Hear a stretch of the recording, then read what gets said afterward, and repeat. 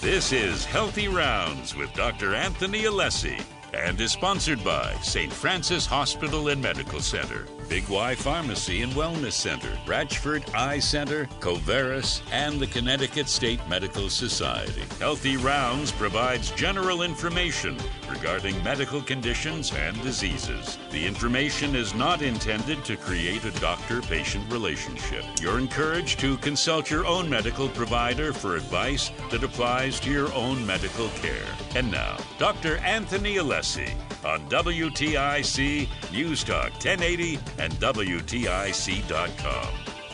Welcome to Healthy Rounds, the show that provides you with up-to-date medical information, and we answer all of your health questions. I'm your host, Dr. Anthony Alessi, and I've been looking forward to this show today.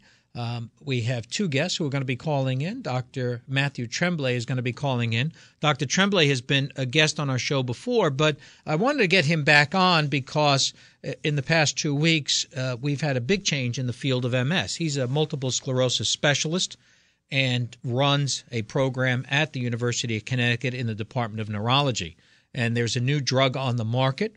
It's a monoclonal antibody that, even among neurologists, appears to be a real game changer for people with multiple sclerosis. So I wanted to get him on to talk a little bit about this new drug, how available is it, how it's administered, and things like that. So he'll be on at 11:15. And then in the second half of the show, a topic that's near and dear to my heart, which is organ donation. Ms. Caitlin Bernabucci is going to be on from Life Choice. Now, Life Choice is our regional organ donation coordinator or organization, and they're going to talk a little bit about what's going on in the field of organ donation. I've always been impressed that Connecticut has been one of the leaders in organ donation and people who sign up. So we're going to talk a little bit about that because this month is Organ Donation Awareness Month, and they have a walk going on to raise awareness for that. So we're going to be talking with her in the second half of the show. I'm getting ready today. After the show, I'm leaving to go to Boston for the meeting of the American Academy of Neurology. This is the meeting where all neurologists worldwide get together. This particular meeting, there are 13,000 registrants. We have about 20,000 members for the American Academy of Neurology. So I love to get up there because I get new ideas, find out new things, and get to share them with you. So it's always impressive to be up there and be around really bright young people. And I stress young because that's really the future of science.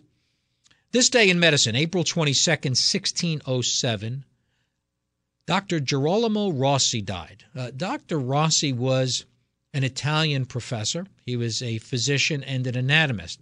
And the reason I mention this one is because we talked last week about Leonardo da Vinci and his drawings and how these really led. These were the first anatomists. So the artists were really our first anatomists, and they're detailed to the human body. And Dr. Rossi did many paintings and engravings at that time in medical books and created our first medical book. So it's really interesting how that all comes together. One of the things that is going to be a hot topic at the American Academy of Neurology is telemedicine or teleneurology. And again, this is where we're trying to deliver care remotely to people who are in a situation where they won't have immediate access to a physician.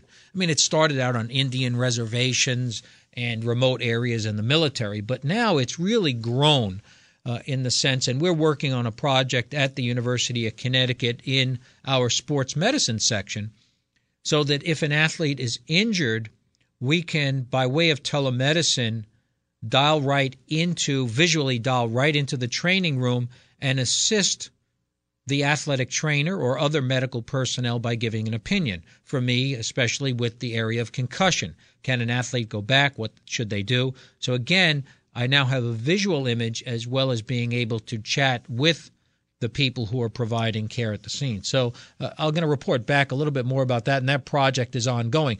One of the biggest problems with the project is not so much the technology. It's there. It's the regulatory issues. I mean, this is America. So we have IPA, FIPA. They have a lot of different levels of compliance that you need to meet. So if people are thinking, wow, how can you do that technologically? Just ask the computer guys, the tab guys. It's easy. But we have a lot of regulatory stuff to get over. But we're going to have that soon. Yesterday, I chatted on the air with Ray Dunaway about chronic traumatic encephalopathy, which has come to light again with the death of Aaron Hernandez. And naturally, his family were generous and donated his brain to the people at Boston University to see if there is chronic traumatic encephalopathy. This is brain damage that we believe is the result of repeated head trauma. And the brain damage can only be diagnosed upon death. Basically, they take the brain out of the skull and slice it up and use certain stains to look for a protein called tau protein. And if that protein, which is present in everybody after you die, but if it is present in a particular distribution and a particular amount, they conclude that it's CTE, and that is what they're talking about. Typically, these patients, when they're alive, when you look back after they've passed on, they've had movement disorders like Parkinsonism, they've had behavioral problems, and a variety of other cognitive difficulties. What we need to be cautious about is to start placing blame for everything on a medical condition. Just from the standpoint that what happened here was a tragedy at multiple levels. But is it because of playing football? Is it because of a single medical condition that did this? Should no one play football because of that? Obviously not. So I think that even if this is a positive finding, although it may give some solace to his family, I don't think that we can conclude that all of his behavior is related to that. Because we've seen many football players who have been hit in the head go on to have very successful lives after their sport. Not everyone has become a criminal. So, again, we need to take that all with a grain of salt as the results become available. But, again, it's generous of them to make that donation. Another thing that was in the news this week is the idea of geriatric home visits. I read an article where a physician in southeast Connecticut, Dr. Feltes, has now joined this movement of, instead of the elderly having to go to the doctor's office, he'll make house calls. And for doing that, you become a member of a practice. Several years ago, we had Dr. Joseph Bada on. Dr. Bada really spearheaded this here in Connecticut. He's in Putnam, and he would charge a modest amount, really. I think it was like $83 a month to be a member of his practice. And in return, you got his cell number. You had access to him. He would see you if you were in a nursing home or you had to go to the hospital. He would not meet you in the emergency room, and that would be impossible to provide that level of care. But with that, more and more people are signing on to this. So basically, for the price of joining a golf club, you now have a personal physician at your disposal to come to your home, so you're not sitting in a waiting room, not rushed. And they do bill Medicare. They will still bill your insurance, but you're paying for that access. It's great. I mean, that is clearly the way to go. But that's not going to be there for everybody. That's not going to be the standard of care that everybody should get that now. So, again, as much as we want to say we're going to go to a socialized system, I can guarantee you it's going to become less socialized in the sense that people who can afford a certain level of care are going to buy it and receive it. And that's the way this system works. That's the way it was created. And quite honestly, I see this as an improvement to the system, as do many of the patients who were involved in it. And, it's really a modest amount that they're charging. We've heard of these other places that are charging thousands and thousands of dollars to do it. Both of these physicians are really doing it for modest amounts of money. Next up, we're going to be chatting with Dr. Matthew Tremblay. Dr. Tremblay is a neurologist.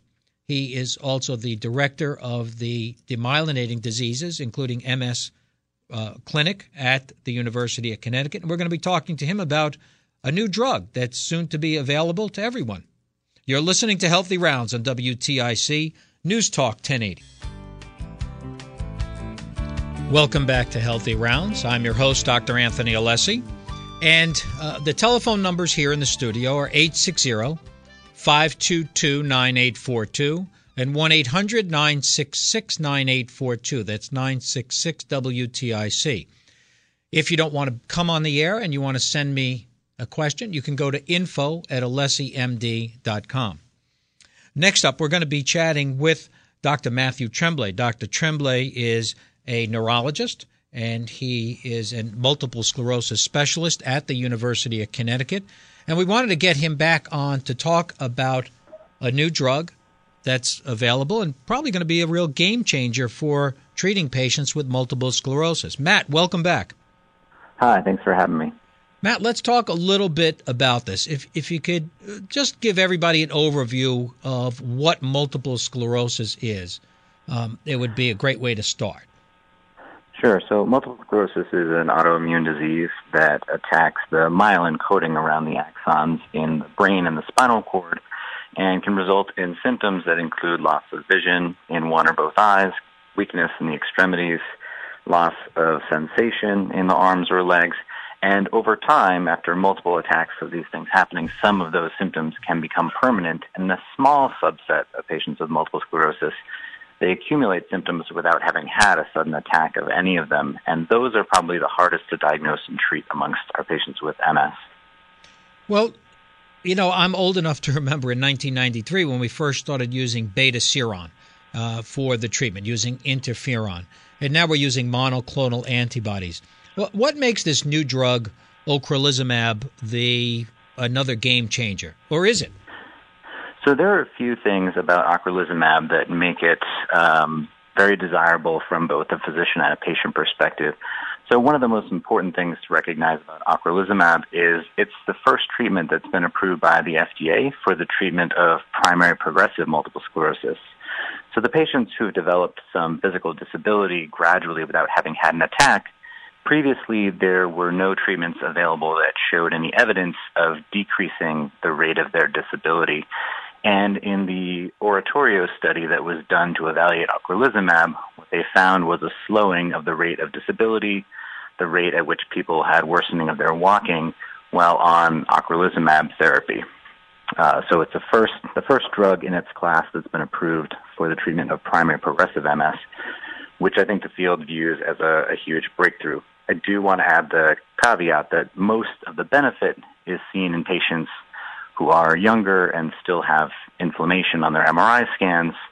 But as I said, it is still the first drug approved for primary progressive MS. For the relapsing patients, there was a lot of evidence from the OPERA 1 and 2 trials that it's a very effective strategy for treating relapsing MS as well.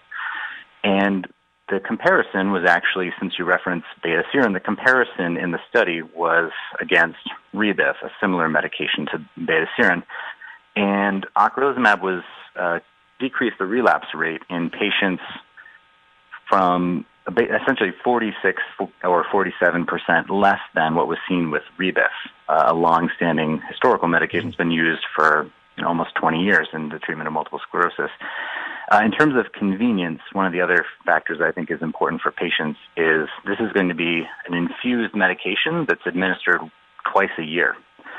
So a lot of the older medications that have good safety profiles like beta-seron, Rebif, and Copaxone are injected medications where patients are injecting themselves with the medication anywhere from once a week all the way up to every other day, or in the old Copaxone dosing, every single day. And this new medication, ocrelizumab, that's been approved, will be an infusion that the patient goes to have for about 6 to 8 hours, and they only have to go twice a year to get their treatment. Matt, how available is it going to be? Now, that's my next question. I mean, even when beta-seron first came out, even today with Rebif, when you use interferon, you have to meet so many criteria before an insurance company will pay for it, because I'm just jumping to the conclusion that this is going to be an expensive therapy. I know that when we used Copaxone, it was about $10,000 a year. Actually, it was for Betaseron as well. So how accessible is this drug going to be? Good. That's a great question and an important question for us to deal with a new medication. So you are absolutely correct that the price of multiple sclerosis medications has been very expensive historically and continues to escalate as time marches on. The typical cost of a multiple sclerosis medication right now, for the insurance company at least on paper, is about $70,000 per year. And that's true of almost every medication available for MS, with some medications being a little bit more and some being a little bit less. Interestingly, the company that manufactures ocrelizumab has decided to price it at a price less than what is the going rate for the competitive medication in the trial, Rebif, which has been around for a long time and in the clinical trial was inferior to ocrelizumab. The price on paper, according to the manufacturer, is going to be $65,000 per year, which sounds like an astounding number, but is actually on the lower end of the cost compared to the medications that it competes with in the market for multiple sclerosis. Also, in the other question in terms of accessibility that I think is important to recognize, a lot of the medications that have become available for the first few years after they were approved by the FDA, the insurance companies would often require a patient be on a different medication, be intolerant to it, have an allergic reaction, or just fail it in the sense that they had worsening disease while on the previous medication. And the FDA sometimes includes language regarding that in the approval. So if you look at a couple of the other drugs in the market that were recently approved, like teclistamab or alemtuzumab, the FDA specifies that this should be a third-line therapy, not the first drug that you use. But ocrelizumab, the FDA did not put any barriers between the patient and the medication. So if somebody were felt to be a good candidate for this medication, it would be potentially doable as a first-line therapy. We're starting to get information back from the insurance companies about what their policy is going to be, and there are a number of payers who are willing to allow patients to go on this as a first-line therapy, especially with primary progressive MS, since it's the only approved therapy for that indication. So I think in terms of accessibility, this is going to be a little bit of a paradigm shift compared to some of the more recent approvals we've seen because the manufacturer has priced it lower, and we're seeing that there's not going to be what we call step therapy with some of the payers as well. Matt, you mentioned something important, and that is, making it accessible. But I have a different approach on this one. Now, I lived through the natalizumab debacle when that came out, and no one was really that familiar with side effects. So my question is really twofold. One is, one of our problems with natalizumab is everybody was giving it. The drug company was going out to physician offices saying, hey, you can make a lot of money, open an infusion center, and you could give natalizumab. And people were doing it because they were waving dollar signs. And then people started getting sick from the drug. So my question is, will this drug be restricted to being administered by specialists like yourself? Because certainly if I were in that situation, I'd want to go to somebody, if I were going to get this drug, to somebody who has special expertise. And the second part of that question is, what's the side effect profile for ocrelizumab? Sure, great questions. So in terms of your first question regarding whether the medication will be restricted in terms of the prescribers, a number of medications in MS, as you described, have programs with the FDA referred to as REMS programs that essentially restrict who can give the medication so that people with expertise are the ones who are prescribing. In the case of ocrelizumab, the FDA is not requiring a REMS program, so there is not a limit on who would be prescribing. I personally feel that if somebody is interested in starting that medication for their multiple sclerosis, they should be seeing a multiple sclerosis specialist who has some experience with this type of medication. In terms of the risks related to ocrelizumab, one of the nice benefits with this medication is that it's essentially a new version of a medication that's been around for quite some time. So you're probably aware of a medication called rituximab, which also is a monoclonal antibody, binds to the CD20 molecule on the surface of B cells to take the B cells out of the circulation. So ocrelizumab is a more humanized version of that same monoclonal antibody. There was some hope that that would lead to a decreased rate of infusion reactions. It turns out that's not the case. The infusion reactions that patients experience are probably related to the actual destruction of the B cells in the blood. And so what the studies found is that about a third of patients will have some kind of a reaction during their infusion for the first time. Typically they're going to be mild reactions. There might be some itching, some redness, and they can slow down the rate of the infusion or give some additional medications like Benadryl, antihistamines, steroids to limit the amount of reaction that happens. In more severe cases, the medication may have to be stopped and it may not be able to be continued as a therapy for the patient. In terms of other risks that we worry about, because it does weaken the immune system, we do worry about opportunistic infections. In terms of the infection that was seen with natalizumab called PML, or progressive multifocal leukoencephalopathy, we do have a good sense of what the risk of PML would be with ocrelizumab because people have been using rituximab for quite a while, the previous generation molecule. And the risk is around 1 in 20,000 to 1 in 30,000 based on what we know with rituximab. So it's pretty slim. Hey, Matt, we're coming up on a hard stop. So okay. What I want to do is get you back on in the future. We could talk a little bit about how this is moving along and how this program progresses. Thanks so much. Thanks for taking time today. Thank you for having me. Bye-bye. We'll be back on Healthy Rounds after this break. You're listening to Healthy Rounds on WTIC News Talk 1080.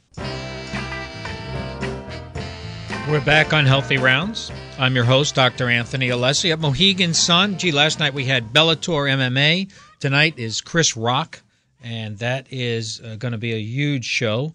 So if you're in the area, get over to Mohegan Sun and enjoy any of the multiple things going on there. While we were off the air, I had got several emails where people would like the contact information for Dr. Tremblay. Dr. Tremblay, as I said, is a multiple sclerosis specialist at UConn, and he will have access to this new medication. His telephone number is 860-679-4888. That's 860-679-4888 in the Department of Neurology for Dr. Tremblay. Next up, we're chatting with Ms. Caitlin Bernabucci. Caitlin has been with Life Choice for a very long time now, Caitlin, right? How long are you there? It has been a while. It's been 11 years. Wow. Yeah. Okay. I think many of the listeners to this show will know how I feel about organ donation. At the end of every show, we ask people to become an organ, eye, and tissue donor because it is such an important thing for us to do to help other people. It also helps our loved ones after our passing from that standpoint. And Caitlin and the people at Life Choice have really led this effort here throughout New England. Caitlin, what's going on? Welcome back. Oh, thanks for having me, and thanks for all that awesome support. You're totally right, Dr. Alessi. Donation is so important, and it's just really critical for people to think about it and just take a few minutes to talk to your loved ones and consider the options of becoming a donor. In Connecticut, we have about 46% of the licensed population that's registered to donate, which is okay, but it's really not great. I mean, the need is high, and that stat is even lower than the national average right now. It is? The nation. Yep, about 54%. I thought we were much better than the national average. Okay. Yeah, we are falling a little bit behind. So, okay. And I'm not sure exactly what's going on. I think that we just need to continue the outreach and the education and continue to make people understand that it's something we need to think about, talk about, and ultimately register for. Well, we're always seeing these heartwarming stories. Most recently, Rod Carew. Yes. Rod Carew received a heart and a kidney from another professional athlete. It was the first time, I believe, that's been documented where an NFL player who had an aneurysm burst and sadly passed away at the young age of 29 was the organ donor for Rod Carew. And we see these stories and hear these stories, and you can't help be moved by that. And what moves me is how there's such a great sense of closure for your loved ones when you leave. Is that something that's, because previously we didn't let people know who got the organs, who was the donor. That seems to have changed recently. Well, I have to say that been doing this work for 11 years. It is just amazing how generous people can be in a moment that, I mean, you'd think they'd want to be as selfish as possible and shut the world out. They're in a place where they want to help others and to make sure others aren't going to be put through the agony of loss like they have been, and they see that and they donate and they give to others in their darkest moment. So to me, it's just like it's a beautiful part of the human spirit, and it's really wonderful to see how families embrace donation, and when they talk with us and help to educate the community and talk about their experience, how donation really is a part of their loved one's legacy and their final gift. And I think it does give families something very unique and special to hold on to, that their loved one has essentially given life to someone else in their death. So people really are amazing. Donor families do so much for others and help so many people. Caitlin, who signs up? Is it mostly young people now? Is it mostly older people? Is there a particular demographic of people who sign up as opposed to those who don't sign up? So we see mostly younger people. There is a pretty steady decline in registration rates as people get older. There's also we look at the state by zip code. We have data that shows by zip code who's registered and who isn't. And we know that certain areas of the state, like Hartford surrounding areas, Bridgeport surrounding areas, and New Haven tend to register at lower rates.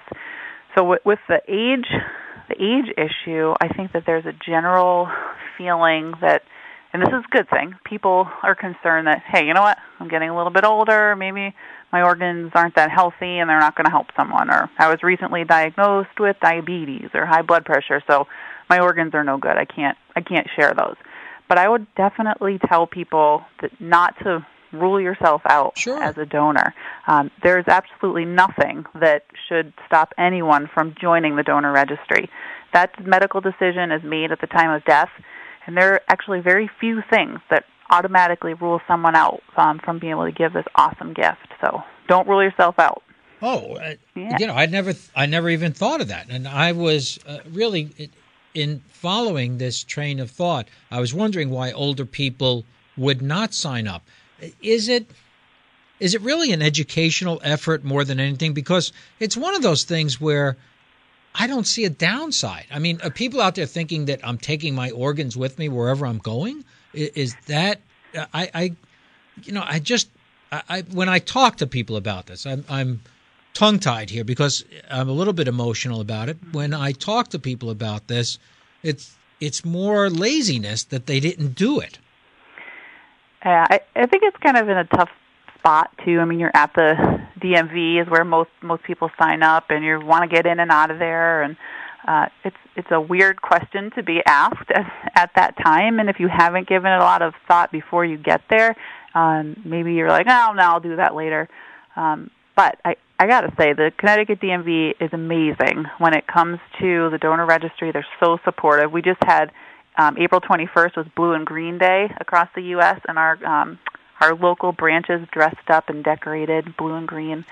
So I think that it's just tough to make that decision on the spot. So it's so important for people to think about it beforehand. And, hey, if you're not for a license renewal for a while, then all the better reason to go online and register. We have a national registry now, so it's so easy.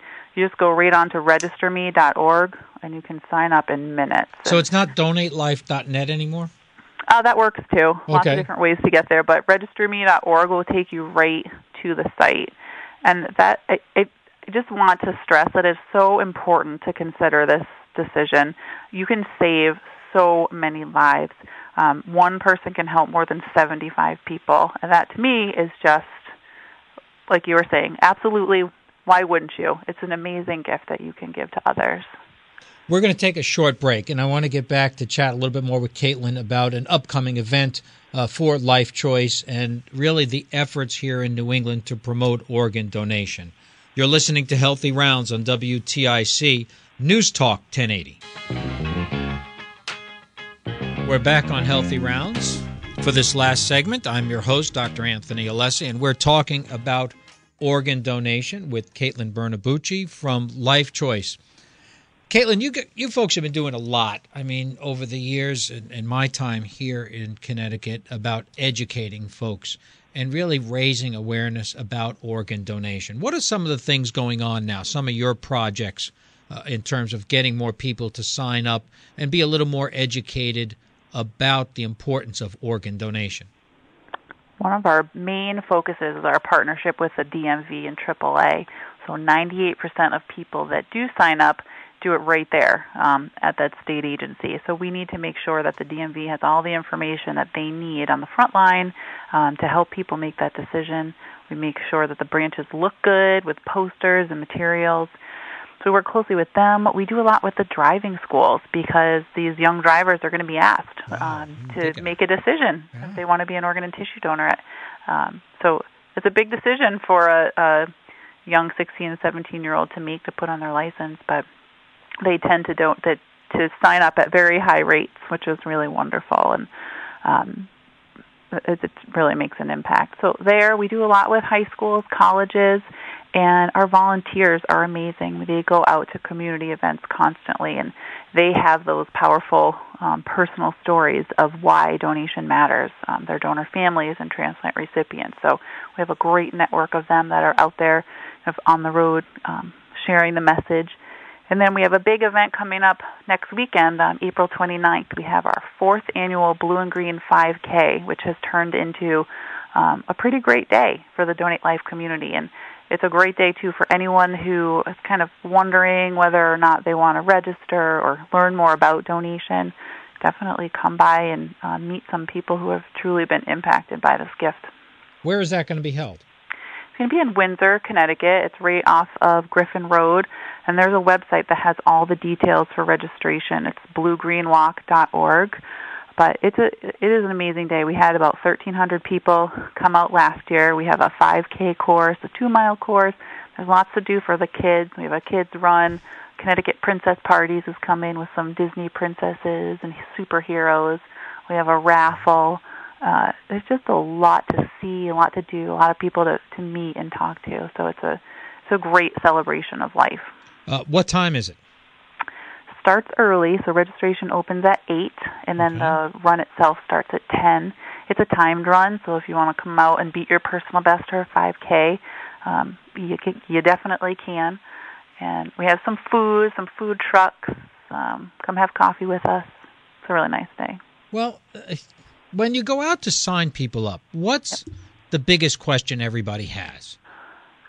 The biggest thing that holds people back still is this fear that they're going to be injured, critically injured, or critically ill, and be taken to a hospital, and that the hospital is not going to give them great care because they check their license and see that they're a registered donor.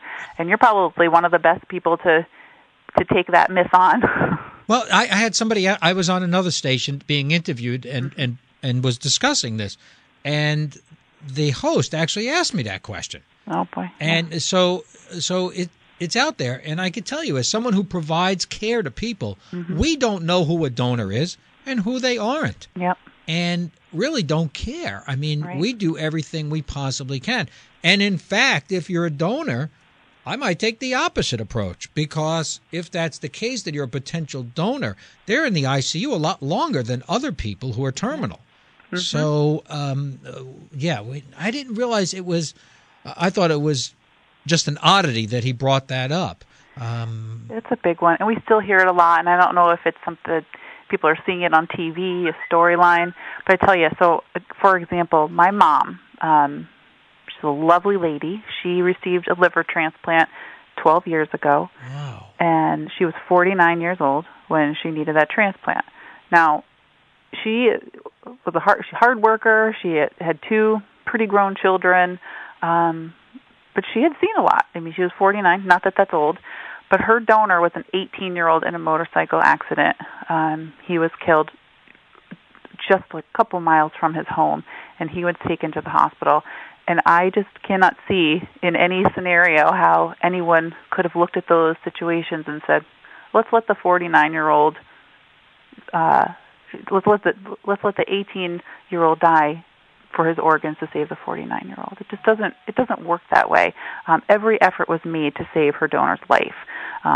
He was young, he was healthy, but he had sustained a horrible injury, a horrible head injury in this motorcycle accident, so nothing could be done to save his life.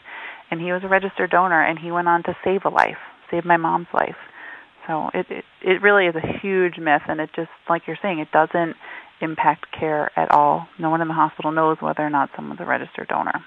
A pet peeve of mine, and I don't know how flagrant this is, but when someone receives an organ, they're not necessarily obliged to become an organ donor themselves upon their death, correct? No, you're right. They don't have to be registered. But how often does that ever happen? Because someone brought this up to me, and that's why I'm bringing it up. Yeah, I mean, I would hope that everyone who is on the list to receive would also want to be registered to give. And then as far as whether or not they can or can't give, that really depends on the situation. But being a transplant recipient does not mean that you can't register. Okay. So even people who receive organs can sign up, and I would think most do.